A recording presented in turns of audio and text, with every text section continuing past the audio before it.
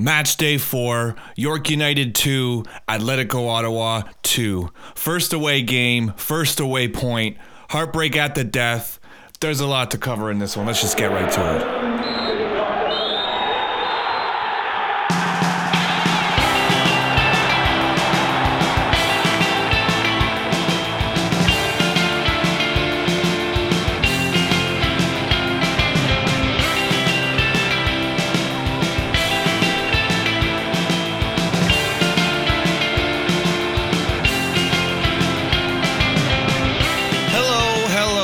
Welcome to ATO After the Whistle, the weekly podcast of the Capital City Supporters Group. I'm Johnny MacArthur. I'm here with Patrick Dornan as always, every Tuesday, all season long, dishing out reactions, analysis, and you know what? You bet, probably some hot takes. Patrick, how the heck are you doing? Doing, a little worse for wear this week. Better today.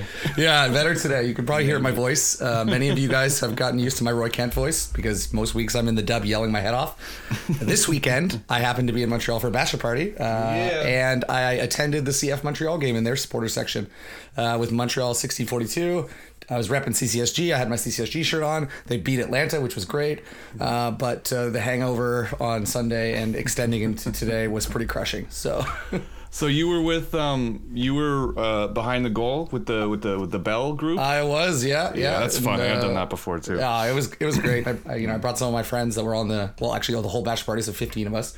Yeah. And my buddy actually got to wave the flag and do a bunch of stuff. Oh, that's sick. Yeah. So it was a good go, and they won at home, which is always good. Yeah, that's always sick. For those listening, I went to go watch the game at the bachelor party Airbnb, which was a pretty it was a pretty fun experience actually. It was a lot of guys. There's a few guys that are into soccer, a lot of guys that weren't. So watching it with a bunch of new fans was pretty fun. Actually, yeah, it was cool. Yeah, and I mean obviously the beers were flowing and everyone was having a good time. The beers were flowing. Yes, and you know what? On the way home, I stopped and I got a Schwartz and smoked meat sandwich. There you go. It really cheered me up after after the late draw. So let's go some overall thoughts there. I mean it's a cliche, but it applies here. If you offered me a draw, I would have taken it. But the way it happened just fucking sucked, didn't it?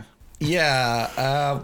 It was a great rebound game, I think, for ATO after the debacle against Valor. Yeah. I particularly enjoyed it. It was definitely a rough match. I mean, you had that Espejo Acosta headbutt at 4 minutes, and they both busted their heads open. Ended up Espejo was out for the rest of the game. Acosta, wore a sweet looking bandage. He looked like Johnny from Cobra Kai, Karate Kid for the 49 minutes he was on the field. So, but it was overall I think a good game. It was nice to see us, like I said, return to form and get a little bit more feet on the ball, get a little bit more control. It felt controlled, which was nice to see. Our defense played much better, but overall I think it was a good game. Obviously, we're gonna talk about it for the fans out there, but also for Johnny and I think we have to, get it off our chest about the officiating. We'll talk about it a little bit later, so I'll save my comments for then. Honestly, I only really have one thing to say, and that's Philip Dujek. Next time, just put the ball in the net yourself. If you want to give them a goal at the death to get the draw, I'm sorry. 3 absolute dog shit decisions in a row. I don't it was the wrong throw to start the play, and then a handball that wasn't a handball, and then a clear foul in the box. Yeah, the UFC body slam of Zator to put that in the net. So. Yeah, just a real shit way to end a really good game, honestly. Yeah. Overall game thoughts for me, I think that was a really well played away game. Yeah. I think that coming off of a 6-1 loss and then not letting it affect your mentality, going and playing away, losing, a starter 6 minutes into the game, Miguel stepping the hell up and putting in an absolute shift until he was forced off. There was no contact. He just lied down. It was I'm enough. Beginning of second half. Just the missing Drew Becky still. And then still eking out a point away from home, even after having a ref that's wearing the stripes, basically. Well, I am absolutely so proud of this team for what they were able to accomplish. And I mean, honestly, I got to give a shout out, and I'll talk about it in my standout players. But I mean, Nathan Ingham, his first game against his old club, and coming off a 6-1 absolute blowout at Lansdowne. So it was cool to see, and I'm really glad that he didn't let it shake him up too badly. And I mean, he's playing against a lot of guys that he played with, so that's always daunting as well when you change teams. Yeah, I think there was a real mental resilience that resulted in that result. It's really refreshing to see our group have that, because there was times last season where we didn't know if we had that, but we definitely do now. Like it really showed how strong mentally this group can be, that they managed to pull that off. Yeah. So no, I agree. I think that was an excellent post 6-1 game for us, especially away in York. Yeah. And I mean, talk about adapting to circumstances. Obviously, like we said, losing a center back right off the bat. Yeah. No one wants to switch up their back line even between games, let alone 6 minutes into a game. Well, especially after we shit on them for switching up the back line last game, and then now they were forced to do it this game. Yeah, and then in the interim, we've got Ben McHenry running back and then covering center back for a few minutes before while we were down a player comes in. Yeah.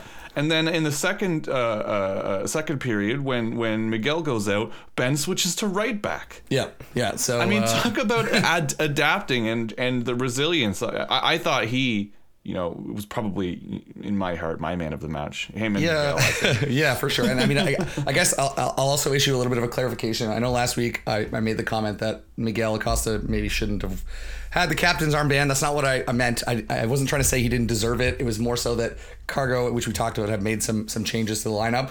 And in my opinion, maybe keeping McKendry out there as the captain for that game potentially could have made a bit of a difference. But we love you, Miguel, and holy shit, what a game for him. Yeah, well, I mean, today he showed why, in the absence of Becky and in the absence of McKendry, he is next up as captain. Exactly. That man plays solid, absolutely solid. He sacrifices his brain for this shirt. You know what I mean? He just plays with all of his heart every second of the game. Miguel, we love you, and you played an incredible game, and I hope you and Diego are, back as soon as possible. Yeah, for sure. And I mean, if we're going to talk about that, I mean, we might as well jump right into standout players. Let's do it. Standouts. So let's. I mean, I did it first last week, so let's hear yours this week. Well, I gave the shout out to Miguel. That would be my first standout player. I think he was just absolutely everywhere.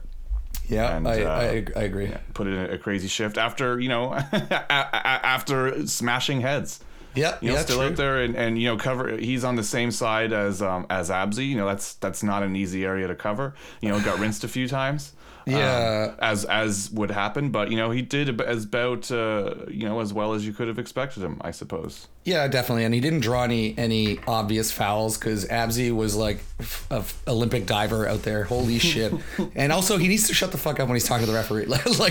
So it's just all over. But I'm I'm definitely proud of Miguel this week. Yeah. But someone I want to talk about. Yep. We're here, guys. Baloo Tabla. Baloo. let's talk about it. So after a little bit of we'll call it a slow start to the season, he was absolutely dominant all game. Fantastic. Yeah. Just a wizard on his feet. Mm-hmm. He's starting to communicate and pass a little bit better, play off of Malcolm Shaw, Brian Wright in the front, or the midfields with Bassett and McKendry in the middle. I love to see him play like that, obviously, because he's on our team and we want him to score a lot of goals. But it's also cool because he was on the CPL Weekly 11. He's the man of the match. That dropped a couple hours ago. We got 3 boys on the team of the week. After the bagel last week. Yeah, exactly. We got Baloo, we got McKendry, and we got Neba. So Tabla scores his first goal in the stripes. It was a beauty. It was a beauty. Yeah, it was a beauty. The rocket goal kick from Nathan Ingham that we're used to, and then an absolute misplay by York, classic. Classic. And then Abzi, what's up? Yeah, exactly. Thanks for the assist. Yeah, and then Baloo finishes in just an incredible way to pull us ahead for the 2-1. Yeah. It was really exciting to watch him get that ball because there's he's one of those players on the pitch that when if you see him in a position like that, you're like, okay, this is going in. Like he's not he has too much composure to fuck that up. So. Yeah, for sure. And I think we saw that in the way that when he was challenged by the York keeper, he managed to keep that cool and play the smart shot instead of, trying for a rocket. He kind of just passed it into the far corner, which was lovely to see. Composure. Yeah, for sure. Personified. And it's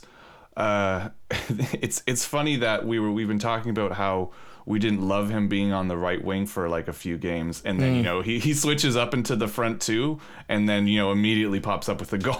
Yeah, and again, I mean, these are the kind of things that I think Cargo is working his way through. Right, he's just trying to get a feel out for where players end up feeling comfortable, because it may not be even a position that they're used to playing, but because of the makeup of the team and the chemistry between the players, Baloo went from.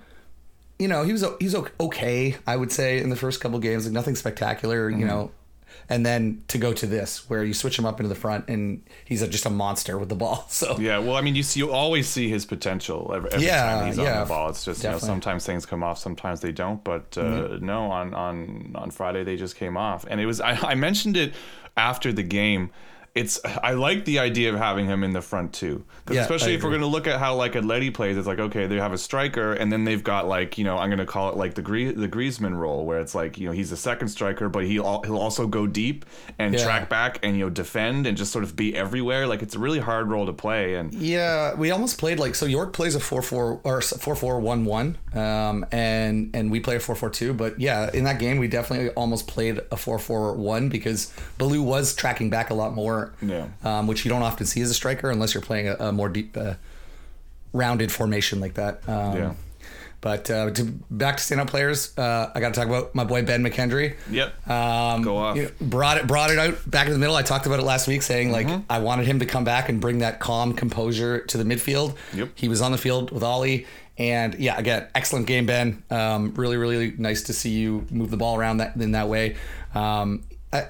I just think Ben is a very mature and experienced player, and when we put him in the middle, even if we're playing around with other roles, between him and Ollie Bassett, and I mean, Bassett didn't have like the best game, but I think he had a good game.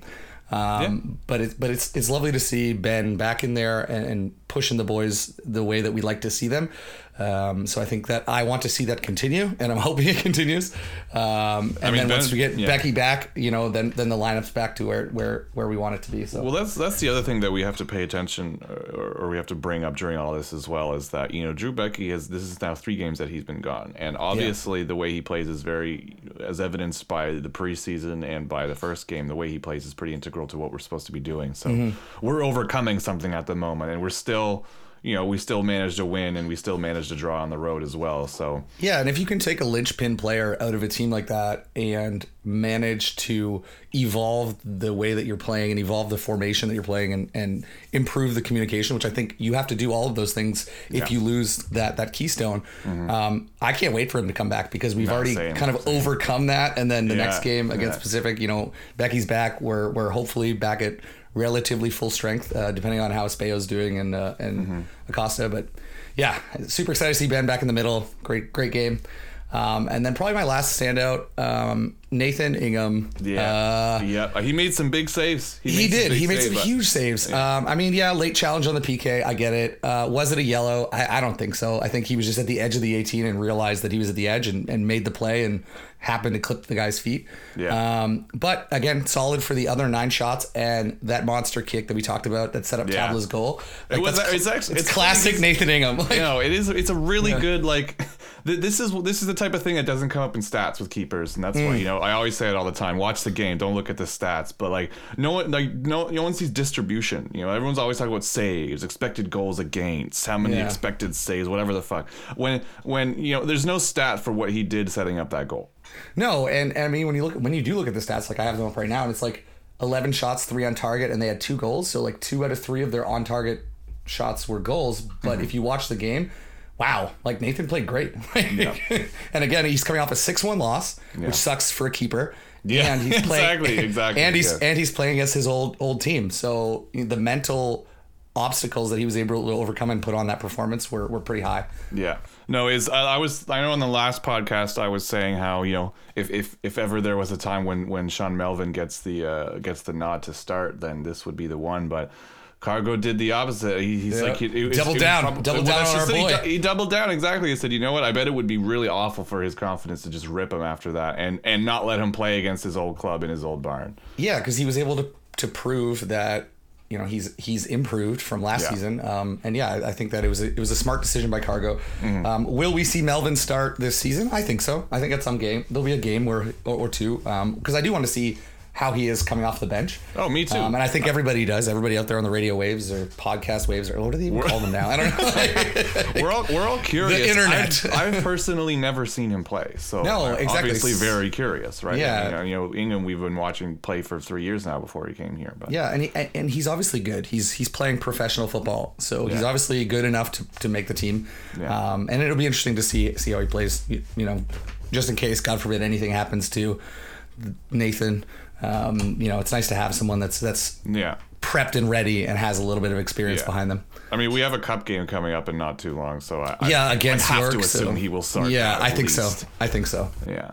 Okay, so standouts. That was standouts. Do we have disappointments? Do you have disappointments? I mean, I do. Sissoko has made his way back onto my disappointment list. He was better than the last game for sure, but again, just mediocre. And every week I see Sissoko sub in, it's like I get excited, and then 5 minutes later I'm like, oh my god, like it sucks, because if you go and you watch any footage of him, he's excellent. He's a great player. Yeah. Great pickup in the offseason. What's going on? What's going on? Is he not match fit? Is he not match ready? Is what's happening here? What do you think's happening with Sissoko? I honestly, I think maybe it's a bit of fitness. I talked about it, I think, the last couple weeks. Yeah. I think that's a factor. It was nice to see him more in the middle and less in the wingback role, only because he had to track back and forth less, which I think made a difference with his fitness. So it was good to see him play a little bit better, but again, I want to see more from Sissoko. I think he's got more to offer. I think he's got to focus a little bit more on his positioning during the game, on tracking back quicker, on engaging people better on corner kicks, things like that. But yeah, Sissoko is still on my disappointments list, but I'm hoping he goes through the Baloo tablet treatment where I just keep shitting on him every week, and eventually he listens to the podcast and makes his way onto the standout player list. I mean, I know I said it. Sorry, I had to laugh at that again. I know I said it in the last one that you know, we have a bit of an embarrassment of riches in central midfielders at the moment. So yes. I wouldn't say no to starting with three of them, and you know, maybe having Sissoko in there with Ben, and you know, in that case, if you put Bassett in there, then he can push up even more as well, because you've got two other ones holding the fort further back. What do you think about something like that? I think it would be an interesting play. I don't think we should do it against top of the league Pacific this weekend, maybe. But you yeah, maybe you don't think clogging up the middle would be good for that, or do you think we need to be more, because they play down the wings a lot? I mean, they play everywhere a lot. They're just really good. Except this past week. Except this past week, apparently. Where they got their ass kicked by Cavalry. But yeah, I think that we went through this in the Valor game, where we play excellent against teams that are narrow. York is a narrow team. They play a narrow game up the middle and out. And Valor plays a wide game, much like Pacific. So it's a lot of up and down the wings and then crosses. That's going to be our biggest challenge this weekend. And I think that clogging the middle will free up more Pacific players on the wings, which I think we need to avoid, in my opinion. Yeah. No, I mean, I probably agree with you. I mean, that's going to be a tough game. I mean, we're at home though, right? So I mean, it's at home on Saturday. Going for us, but it should be tough. They're flying right now, and I mean, they just lost against Calvary. It was Calvary's home opener. You know what I mean? Like, no one wants to lose their home opener. So, and you know, they had Carducci back as well. Yeah. It was just everything pointed to, even though Calvary's been pretty dog shit this season so far, everything pointed to them, in my mind, still winning that game. Yeah, I think so, and I think we saw that proofs in the pudding. I mean, they played I'm going to call it.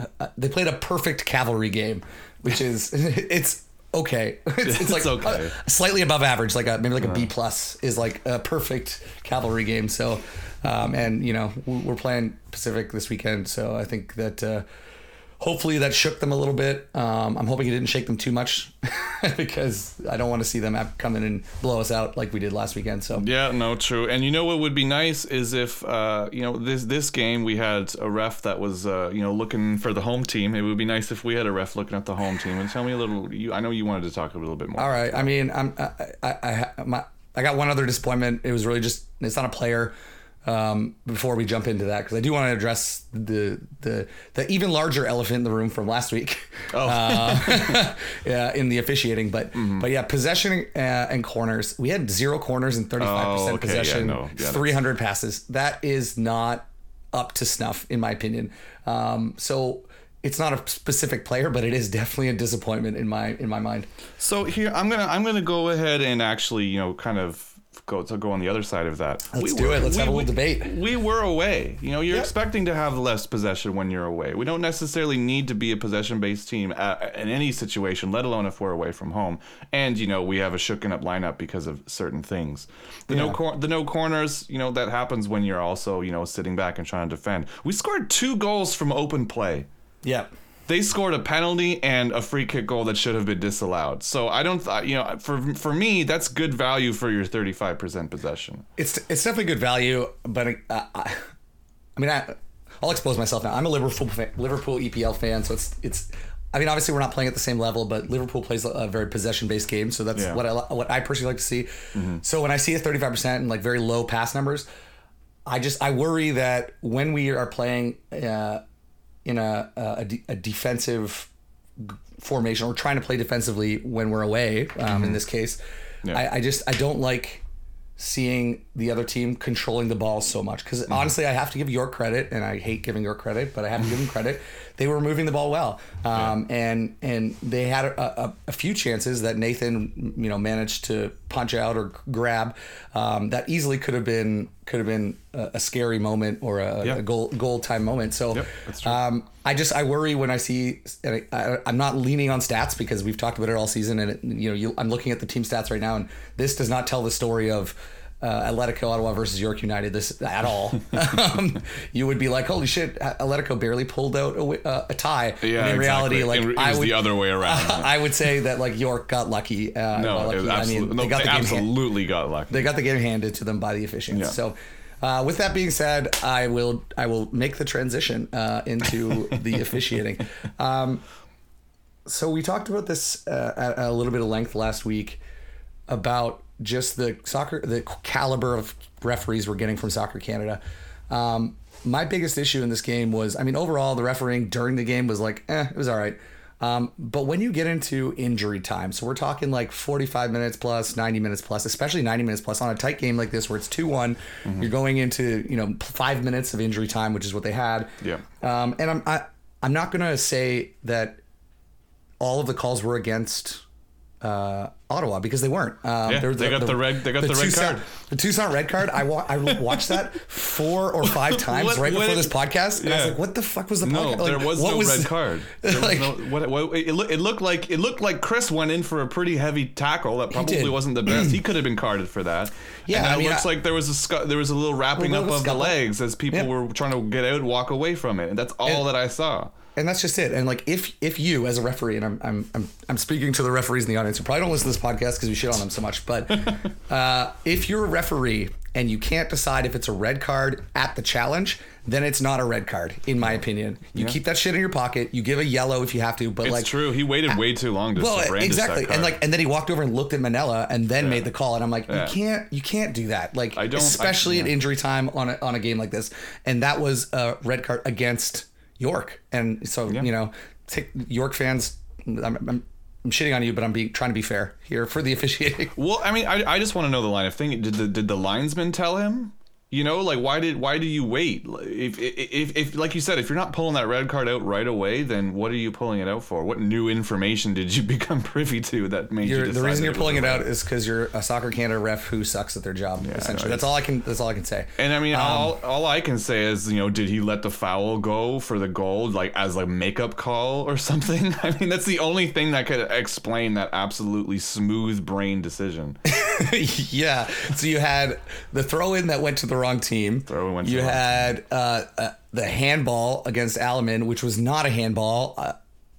And even the announcers on the One Soccer broadcast were flabbergasted. They were like, "Well, I don't understand. Like, where was the handball?" And it's because there wasn't one. Yep. In football, a handball is when you basically direct the ball with your hand, and in this case, does the ball roll up over his body and maybe makes contact with Alaman's arm? Yeah, maybe. But is it affecting the trajectory of the ball so much that you should call a handball? Nope. No, like that's a dumb call. And then immediately after that, so that was the set piece, and then immediately after that, you had like Zator just fucking 2-hand manhandles Morgrega and gets the shot off. Yeah. It should have been a foul. Like anyone with two eyes and a brain can put together the fact that should have been a foul. Well, he pulled him down. It was a two-shoulder grab. Exactly. And the thing is, some people could say, "Oh, he should have tried harder to stay up." It's like, okay, but that doesn't change the fact that it's a foul. So no, I don't really care. You know what I mean? I don't care for this fucking hockey country attitude about they shit on him all the time too, and it's probably because he's not Canadian. I'm gonna go ahead and say it. We do that here. We've been doing that for decades. You know what I mean? Talking about foreign players being divers, and the fact that was one of the first things that come up in some conversation circles after that was, maybe he should have stayed up. It's like, what are you talking about? It was a foul. He pulled him down with both of his arms. Yeah, and I think that's the real egregious thing, because it essentially robbed us of 2 extra points. It robbed us of the W that we had, in my opinion, and I'm not saying this as like an ATOC CSG member. I'm saying this as a person who loves the sport. That was just absolutely atrocious dog shit refereeing. Well, that's the thing in injury time. Yeah, I mean, we talked about it before, and we've talked about it, and we've framed it as, okay, we're shitting on the refs. We're not going to blame the result on the refs. Like last week, we're not going to blame the result on a 6-1 loss. Like, yeah, you can talk about how some calls were bad, but in reality, we lost the game because we lost the game. We lost this game because of the ref. Yep. That is why it felt like a loss. We drew that game, and we lost an away win because of the ref. Yeah, we lost the points for it. That's the he and the she of it. Yeah, and we also lost the ability to like really flex super hard on York, because I was really reporting that on social media. So. Exactly. And I know Eddie for the first time was gonna be sweet. But. I know, and I know Eddie and Brandon had they had their guns loaded. They were ready.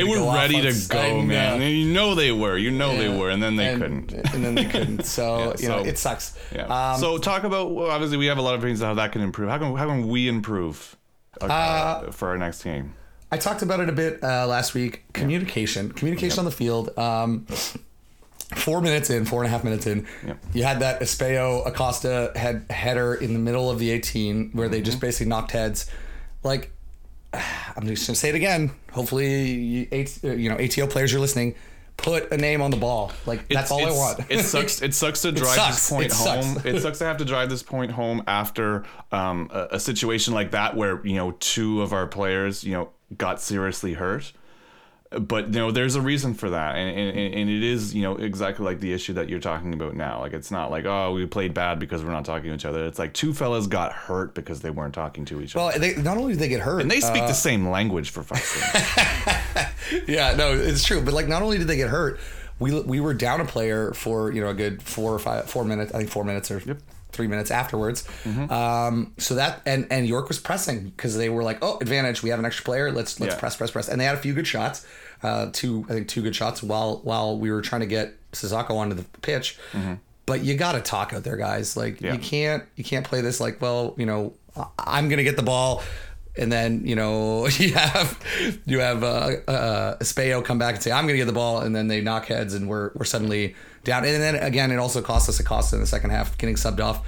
I think I think he probably would have stayed in if we let him stay in, but I think it was a smart choice on Cargo's part to be like, you've had a serious head injury. Maybe half the game is good for you. Well, when I saw the replay before he went off, the camera goes back and he just sort of sits down on the ground, and I was like, oh, okay, like, is he feeling it now? Is he feeling like what's coming out there after that break? Like, I'm surprised they let him back out there after the half, to be quite honest with you. It's probably because he looked so ballin' with his like wrapped up head.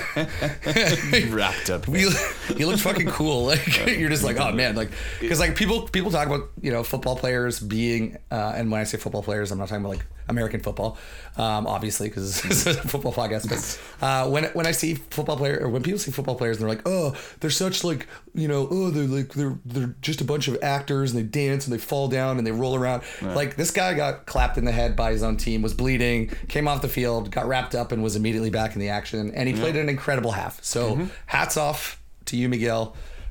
Keep it up out there. We like to see that. But work on the communication, guys. Try not to hurt yourself again like that, man. Yeah, exactly. No one wants to see that. And then I think the other area for improvement for us is defending on corners. Yeah. They had 4 corners, and it was just a clusterfuck inside the 18-yard box on basically every corner. I hate seeing conceding a corner and then getting super nervous about it. Yeah. You know what I mean? And like when I watch Liverpool games, that's not the case because we're really good at defending corners, and then we normally, switch it into a friggin' break and then go run up the pitch. But this is like, when you're a team, that's the opposite. When you concede a corner and you're like, oh man, like we're not. Yeah, it's like, it like makes your asshole pucker every time that there's like a corner and you're like, oh exactly. God, I hope they get this out. I hope Nathan gets a fist on it, or like someone gets a head on it. So I would like to see that just a little bit more organized, a little bit more strategic, a little bit more forward thinking, because even in the shitty, stupid referee call that cost us the W, the corner defender, or in this case it was defending from a set piece. Yeah. That was ostensibly roughly where a corner is, but just up the field a little bit. It was the same song and dance. It was just like, oh God, everything's happening in the box, and they got a deflection off of one of our players and into the net. So. Yeah, they did, and it's funny too. When I was watching it over again, and I was looking at I was looking at the saves that Nathan had to make, and I also looked at the saves that he didn't have to make, but he would have had to if there wasn't a deflection. I mean, there were some shots that were blocked very heroically by our defenders that. Which is nice to see after the 6-1 loss. Yeah, exactly. They had it together this game, which was good to see. It's a step up from letting all of those go in on target, but it's also we need to take the next step to not give them that space in the first place to really get that shot off. I mean, like you said, they had 11 total shots. That's a lot of shots, even though there was only 3 of them on target. That's still a lot of shots. Okay, yes, yeah. You know what we're gonna do now? What are we going to do now, Johnny? We're going to do the mailbag. Are you ready for this? I'm ready. Wait. Give me 1 second. CCSG mailbag. What do you think of that, Pat? He's never heard that before. Tell me that's your voice. Is that your voice? That's me. I overdubbed like 6-7 times. Oh my God. It's just an army of Johnnies. I love it. So welcome to the mailbag segment of the ATO After the Whistle podcast, where we take questions and topics exclusively from CCSG members. See what happens when you join this lovely group. You get to have a whole extra segment of the podcast just for you. So let's jump into the mailbag. I love it. Oh my God, that took me way too long to do. By the way, it's long. It's worth it. It's worth it, in my opinion. It is. All right, so I'll open up with one for you. Let's do it. So. First question, with 3 games coming up in quick succession, the 2 toughest opponents sandwiched around a cup game against shitty York, what's the priority for Letty for the games? I think the priority is to get back on track now that Drew Becky is going to be back, and hopefully the concussed boys are back as soon as possible. I don't really know how protocol goes, like how long are you out? I don't think anyone really knows until they do know. Like you could be better. The next day you could be better. 3 months from now or something. I don't know how it works, but the priorities are really tough. I think in any sport. I guess can change for anyone, right? But I think the priority is to really just sort of with back to full strength, get back to the game plan. I guess I think not that we're not in the game plan, but we've been derailed. Yeah, I think that we're just finally starting to get back on the right track. Yeah. And when we add Becky in this week, we'll see that in the pudding.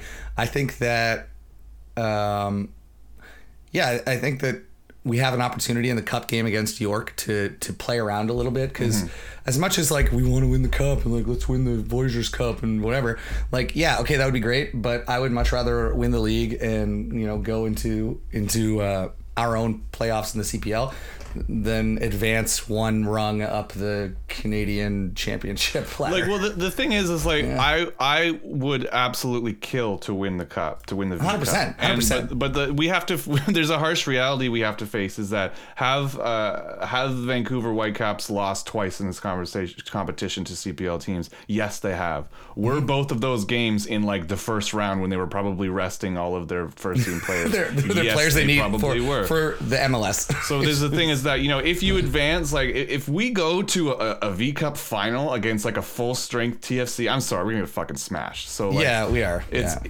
to go up to that level, that would be sweet. Go to the next round, hosting one of the bigger teams. I would love it. Like I watched the CF Club de Foot Montreal, whatever the fuck they're calling themselves these days.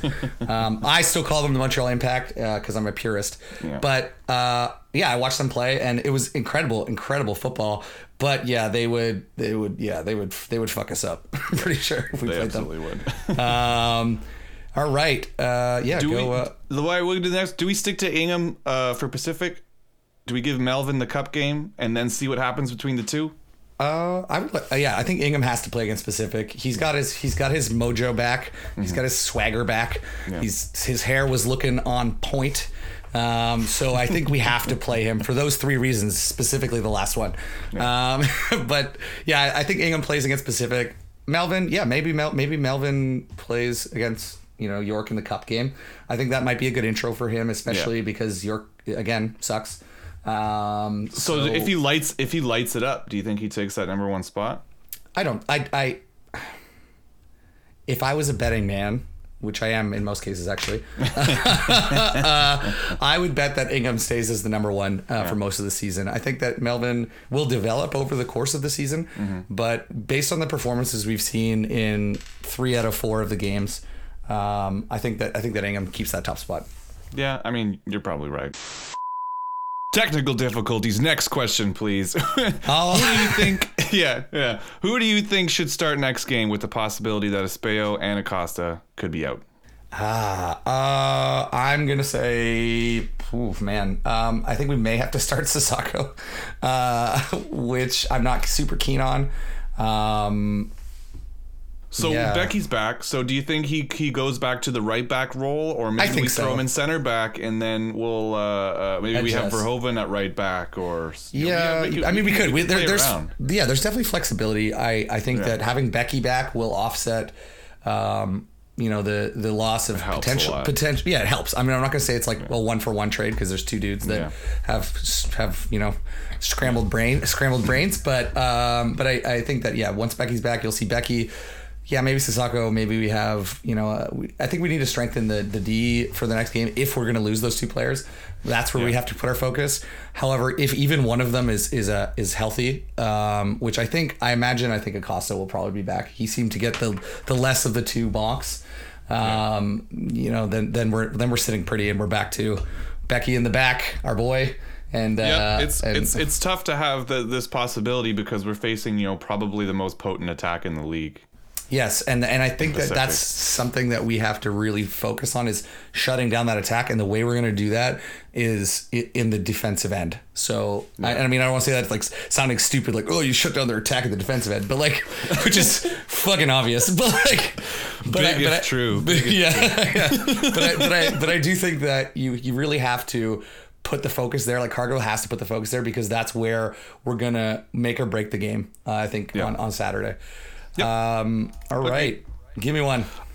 Am I, this isn't me, this is someone else asking. Am I the only one who thinks that we have a hole in the center of the field, a link missing between Bassett / McKendry and our forwards?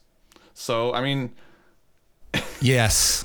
This is, well, I mean, this is an issue. We had this issue last year as well, right? We were thinking, Yeah. And I guess that can happen when you've got, just a 2-man midfield pivot and as well as 2 wingers. And then, if they're both sitting a little deeper, your strikers can be sitting a bit on an island sometimes. And I mean, we see it happen. I think often. Well, and that's just it. I think that, if we look at the center of the field, I think the Bassett McKendry combination is great. Do I think that there's a little bit of a gap between them and the forwards? I think yes, a little bit. I mean, we see it pretty much every game. The transition from defense gets the ball. Like when I say defense, I mean defensive midfield. Someone in the middle field gets the ball, and we transition to that attack. The pass between those midfields and the forwards is a bit of a problem area for us, I think. Yeah. However, do I think there's a hole in the center of the field? Absolutely not. I think that Bassett and McKendry have it on lock there. I think it's just a formation challenge that we have to go through. And whether that's switching up the front of the field, I mean, I'm not going to say that Brian Wright shouldn't be in the front. And I know that some people in the Discord and things like that have come out, even though he scored, they're like, well, Shaw, the Shaw, whatever. But I do think that maybe if we put, maybe Baloo fills in for a little bit there and has that link between Shaw and the midfields. I don't know. Well, that's actually, I'm just going to throw another question that deals with that. Why is the Shaw and Wright experiment not working? And I know there was a question in, I think after game 2 where it was, is it a coincidence that every time we score is because one of them it's taken off? And obviously Wright scored with Shaw. And Moragrega comes in. Yeah, true. This time around, it happened again. One of them came off, and then Baloo popped up with the goal. Whoa! Let's rewind. Obviously, we had a goal with 2 of them on the field at the same time. Exactly. The Tabla scored, and then Moragrega came on 4 minutes later. So the curse is broken. The Moragrega curse. Moragrega.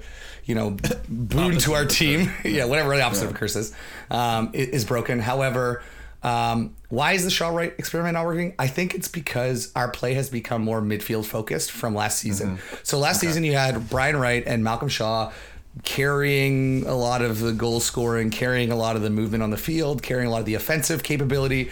And now that we have Ben in the middle with Ollie Bassett, and Ollie Bassett is an incredibly calm player. Now that we have that, our ability to widen the field or play like little give and goes in the center to set up the forwards, I think is a lot better. Can it be better than it currently is? 100%. I think that once we figure out the forward situation, I think that we're going to have like a lethal offense once we figure out how to properly move the ball up and in to put it in the net. But why is the experiment not working? I honestly, I'm at a loss. I don't know, because they're both so talented. Like Malcolm Shaw and Brian Wright are both so talented, but together they weren't working well together, I guess. Well, I mean, to quote a handsome Englishman, your best 11 players aren't necessarily your best starting 11. So it's maybe they just don't jive both playing in those positions. You know what I mean? And I mean, we have the flexibility to switch it around. Maybe we should start giving that a go. And speaking of how our play has changed, here's a pretty good sort of in-depth question I'm going to throw at you here. Our first goal against York felt exactly like what the team have been trying to accomplish.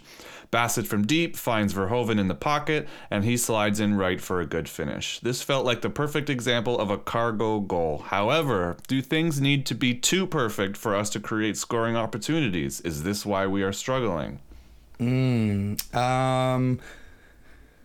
Was it a perfect goal? I mean, as far as like from a cargo perspective, I think it was a very well executed goal. I love Zach, and it was nice to see him maybe get back in his form a little bit with his ability to assist great goals, because last season he was excellent in that role. He had a little bit of a dip in the earlier parts of this season, but it seems to be he's starting to get back into his stripes. So. And then I mean Bassett, played an excellent game. Aside from the giveaway, which cost us a penalty, but again, everyone makes mistakes. I think we have a question at some point that talks about that. So, does this need to be too perfect to create those? I don't. Is that just maybe growing pains? I mean, we're still a relatively new collection of players, right? I mean, obviously, we're not going to be clicking 100% right off the bat. So yeah, it might everything might need to be perfect for us to create scoring opportunities. But the thing is the longer we play together, the more we click. The more often those opportunities exactly, and you look at the first two games, then you look at the Valor game, then you look at this game, and obviously, I think what Carlos Gonzalez is doing from the coach's perspective is working with the players to find that starting 11 that function well together, because not every player on the field has to be like an absolute stud superstar. If they work well with someone, like maybe like use that a little bit. Does this create a more narrow ability for us to score goals because we have to have like the perfect setup? I mean, maybe, but at the same time, the longer they play together, the more easy that becomes. When you watch a football match, and I like to use the example of Sadio Mane and Mo Salah because Liverpool is the best. But those guys know where each other are without even looking or talking to each other. Like the amount of times I've seen them play a ball that they just know exactly where they're going to be, and that's the reason they put it in the net. Will we get to that level? I mean, obviously we're not going to be on Liverpool level, but will we get to a level where the players start knowing where their teammates are? I hope so. I think we've started to see it. I mean, Baloo Tabla, perfect example of this game. He started to have a look and see where his players are, and you heard it. I mean, on the broadcast, because there's no fans in the York Stadium, you could hear everything the players are saying. And a lot of people were calling out, even Baloo, when he had the ball, he had tons of options, and it was very clear, and he had a look, and he played the ball well. So is this why we're struggling? I don't think so. I don't think we're struggling. I think that we had one bad game, but we're back on track as far as where we want to be, to set us up for a potentially explosive game against Pacific. But yeah, I don't think things are going to be perfect. I just think we need time to keep developing that. And we've seen it so far all season, the development of our strategy from game one to now, players playing better together. Mm-hmm. Speaking of being able to hear everything in the stadium, I mean, how awesome was it to hear the local Ottawa supporting contingent when we scored our goals? I watched it over again, and you can actually hear them quite loudly. I know that Neba had some fam there. I know Malcolm Shaw's got fam there. Brian Wright's got fam there. Yeah, it's honestly we had a presence. we did, and I love it. Plus, it's always nice to flex on York. But yeah, it's awesome to hear that, and you'll hear it a lot more, I think, when we make our way down there in July. I was going to say, and we weren't even there, and it was still out. Imagine when okay, one more serious one, and then I want to throw a couple little jokey ones out there because we got all right. Let's do it. Jokey ones. Would it be safe to say that Nathan? We kind of already went over this. Nathan Ingham is our number one between the sticks for ATO at this point. It seems to me that in retrospect, our 6-1 loss to Valor was a defensive issue more than he was, and we talked about that. I think we agree with that. Obviously, he did very well. It's the 6-1 was not at all his fault. No, it definitely wasn't. And honestly, I hope the players, the defense specifically, bought him a few drinks after that game, because that's never a good place to be as a keeper, where your defense kind of just leaves you out to dry and you're just flapping in the wind, doing your best to try and save him. So, but yeah, so I think he stays as the number one. Yeah, probably. Okay, here's a fun one. How did it feel watching the game from Montreal, knowing that Drew Becky was at the CCSG watch party? All right, first of all, whoever wrote this question, fuck you, first of all, off the bat. So I had made plans, obviously, to go up to Montreal this weekend. I had made plans with Johnny to watch the game. We were getting the ATO after the whistle team together to watch a game together. It's going to be great. And then, maybe 3 hours later, Drew Becky posts his going to be at the the GCP to watch the game with CCSG. And I was like, oh my god, are you serious? I was gonna call my buddy Clive and be like, yeah, sorry bro, I can't come to your bachelor party. Drew Becky's I'm not coming. I have to hang out with Drew, who's probably not going to be drinking. Yeah. Still, but I mean, it was cool to see, and we saw the pictures and stuff. I think it's really neat to see the engagement from the players with the supporters group. Yeah. Shout out to the folks from CCSG, especially Dan Duff, for helping arrange that. And it's nice to see that the team specifically supports their supporters. Yeah. You don't see that in every league. You don't see that with every team. So to see a player, especially a player as big as Drew Becky on our team, come out, hang out with the guys and gals of CCSG, get to see our official pub, the Glebe Central pub. The official pub of the Capital City Supporters Group. Are you gonna do a jingle for them too, or? I should, actually. You know what? Maybe I'll just surprise you every week with the new jingle for every. But yeah, so I think that's really cool. It makes me sad that I wasn't there, but it looks like everyone had an amazing time. It sucks. The stinker at the end really sucks, but either way, great to see the players engage with CCSG at that level. We love to see it. All right, why don't I throw one last funny one at the end here? All right, hit me with it. Does York have the worst turf in the league? I mean, York has the worst stadium, and I use stadium with giant air quotes in the league, I think. It's funny. The thing is I didn't really actually notice anything that egregious about it. If we're talking facts, it's the newest turf in the league, just newer than ours. I think if you're going to look at the worst turf in the league, we're probably going to be looking towards Winnipeg, because I'm pretty sure theirs is like 10 years old at this point. It is, yeah. But I mean, like, I guess, I don't know. Maybe that was the issue. It's just very new turf. As turf gets used, it obviously gets like run down a little bit, and then it becomes a little bit more to anyone that's played on turf. It's completely different than playing on grass. But do they have the worst turf in the league? Yeah, I mean, you saw some guys make passes that maybe weren't the best. I'd like to excuse Ollie Bassett for that giveaway by saying it was the turf. I don't know. Maybe it was. Let us know, Ollie. But yeah, maybe. Well, that's when the double standard comes in. It's like, well, Ollie's giveaway was because of the turf, but Abs' giveaway was because he sucks. yeah, because he's a princess out there in the field. Oh my god! Well, it's one thing I will say is that I kept getting annoyed that he was given so much space, because he's terrifying when he has space to run into. Well, but why are you letting this happen? Stop it! He's too good. But again, he's terrifying. But you got he's diving all over the place. I think that it was a very physical game for both teams. You had I think I'm trying to remember the time. I think it was 22 minutes. I watched it earlier today, and Shaw basically gets punched in the face by a York player, and there's no call. So I think that maybe that shook the guys as far as they were oh, the ref's just going to let us play, except in the last 5 minutes of the game in injury time. Apparently that's not okay. So but yeah, so do they have the worst turf? I don't know, maybe. I'd like to think that, because that is nice to think about their shitty stadium, but because it's York, we're just gonna say yes, even if yes. The answer to the question is yes. Worst turf in the league for the worst team in the league. So speaking of, we had the hot stove before the game. I unfortunately had to miss it. I heard it was a doozy. Were you in it? I was not, but because I was driving up to Montreal. That's right. Could have joined in my car, but that's a whole other thing. Yeah. Although I did get stuck in traffic in Montreal for 25 minutes, which was great. Shocker. Yeah, Shocker. I know. Yeah, but yeah, hot stove. I heard all about it afterwards, obviously, and I think it's awesome. They had the CCSG was on there. Our folks were on there. Whatever York's supporters group calls themselves, there was some people from them too. There's a lot of good discussion, I think, about the game, because this is developing into, shall I say, a rivalry, or is a rivalry.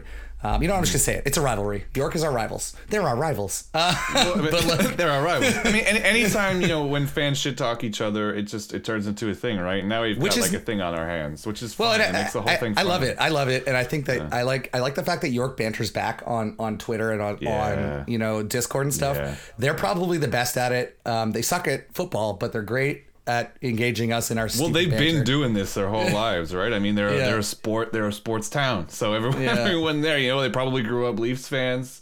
They probably Raptors fans. They've pre-championship Raptors fans. Yeah. Yeah, exactly. But yeah, so it's really nice to see. And then apparently it just devolved into serious shit talking banter for the last 15 minutes between Eddie and whoever their president is. So yeah, I you'll love to see it. You love to see it. but I mean, it is. It's cool. It's cool to see two teams that are playing each other come together just to have some mad bants about sports, about football specifically, and who's going to win the game. It just sucks because I don't know. I made the prediction that it was going to be a 2-1 Ottawa victory. It's true. You did predict a 2-1. I know, and it was as far in my heart, it was a 2-1 win. It was meant to happen. It should have happened, but someone, Duyak had some money on a draw, so he made it happen. Apparently, next matchup: Pacific Lansdowne, the 7th Mother's Day match. Yeah, Mother's Day weekend. So don't forget to buy your mom's I was just gonna say, stuff. reminder to everyone out there: it's Mother's Day on Sunday, so remember to buy your mom some dope shit. What you could buy your mom, which is dope shit, is tickets to the Pacific game on the weekend. So Pacific's fresh off a crushing 2-0 defeat against the Cavalry, who we already beat this season and who are dog shit. I'm hoping it wasn't a fluke, but I think it's looking to be a good matchup between the top 2 teams in the league. That's right, ATO fans, we're the top. We're in the top 2 of the league. Still number second. 2, baby. What up? We're enjoying this. Hell yeah, brother! We're like sitting at the top of the league. I'm the first person to be like, man, don't look at the table till like 10 games in. But right now, I'm fucking looking at that. You're table flexing hard on others. But yeah, so I think it's a really cool matchup between the top 2 teams in the league. You've got a team that's probably looking for a bit of redemption after their lost Cavalry, so they're like us this week, and then we're looking to keep building on what we put together against York. So I'm really excited. I think it's going to be a real tenacious match. I'm going to say, it's a tough one. I'm going to say 2-1. It's going to be a 2-1 ATO. Another 2-1. Pacific. Patrick, I have to say 2-1. That's a boring prediction. Give me something funny. Give me something crazy. Give me something crazy. I think it's going to be a 3-0 ATO victory. 3-0? It's be a blowout. You know what? I think it's going to be a thriller. I think it's going to be something like 4-2 or 4-3 or something like that. I think it's going to be wild. It's going to be wild. Yeah. I just don't see them not scoring at least 1 or 2. They tend to score goals pretty freely. No. I'm hoping we pumped Nathan Ingham's tires so much that he's not going to let any in this weekend. Please. So if you want to be there when you are buying the tickets, enter CCSG. I believe that's the only way to get tickets in the dub. It sure is. With the best supporters group in the league. Also, don't forget to go to CCSG and buy a sign up so you can get the email blast and all that stuff. You can go to the shop and buy the merchandise. That's always dope. Join us. You know us where to find us. Capital City SG on all of the websites, Twitter, Facebook, Instagram, all of that stuff. Tune in on Friday for the hot stove, which we just talked about. There's going to be another one. Yeah, there will. And it's probably going to be, I hope it's just as good. I actually don't know if Pacific are as active on the shit-talking scene as York is. Yeah, I mean, it seems they just go to games and that's about it. So yeah, I mean, we'll see. Maybe they'll surprise us. We'll see. Yeah, if you're listening to this, show up. It's always a fun time. Yes, if the Pacific fans on the West Coast are listening to the ATO After the Whistle podcast, I mean, maybe they are. Maybe they're trying to get our information, man. So we gotta, get our information. Keep that under our hat. A lot on We're like, here's how we're gonna play next week. Yes, this is our starting 11 in 4 or 5 days. Oh my god. Yeah. Well, awesome. We have been Johnny and Patrick for ATO's After the Whistle on your Tuesday morning drive.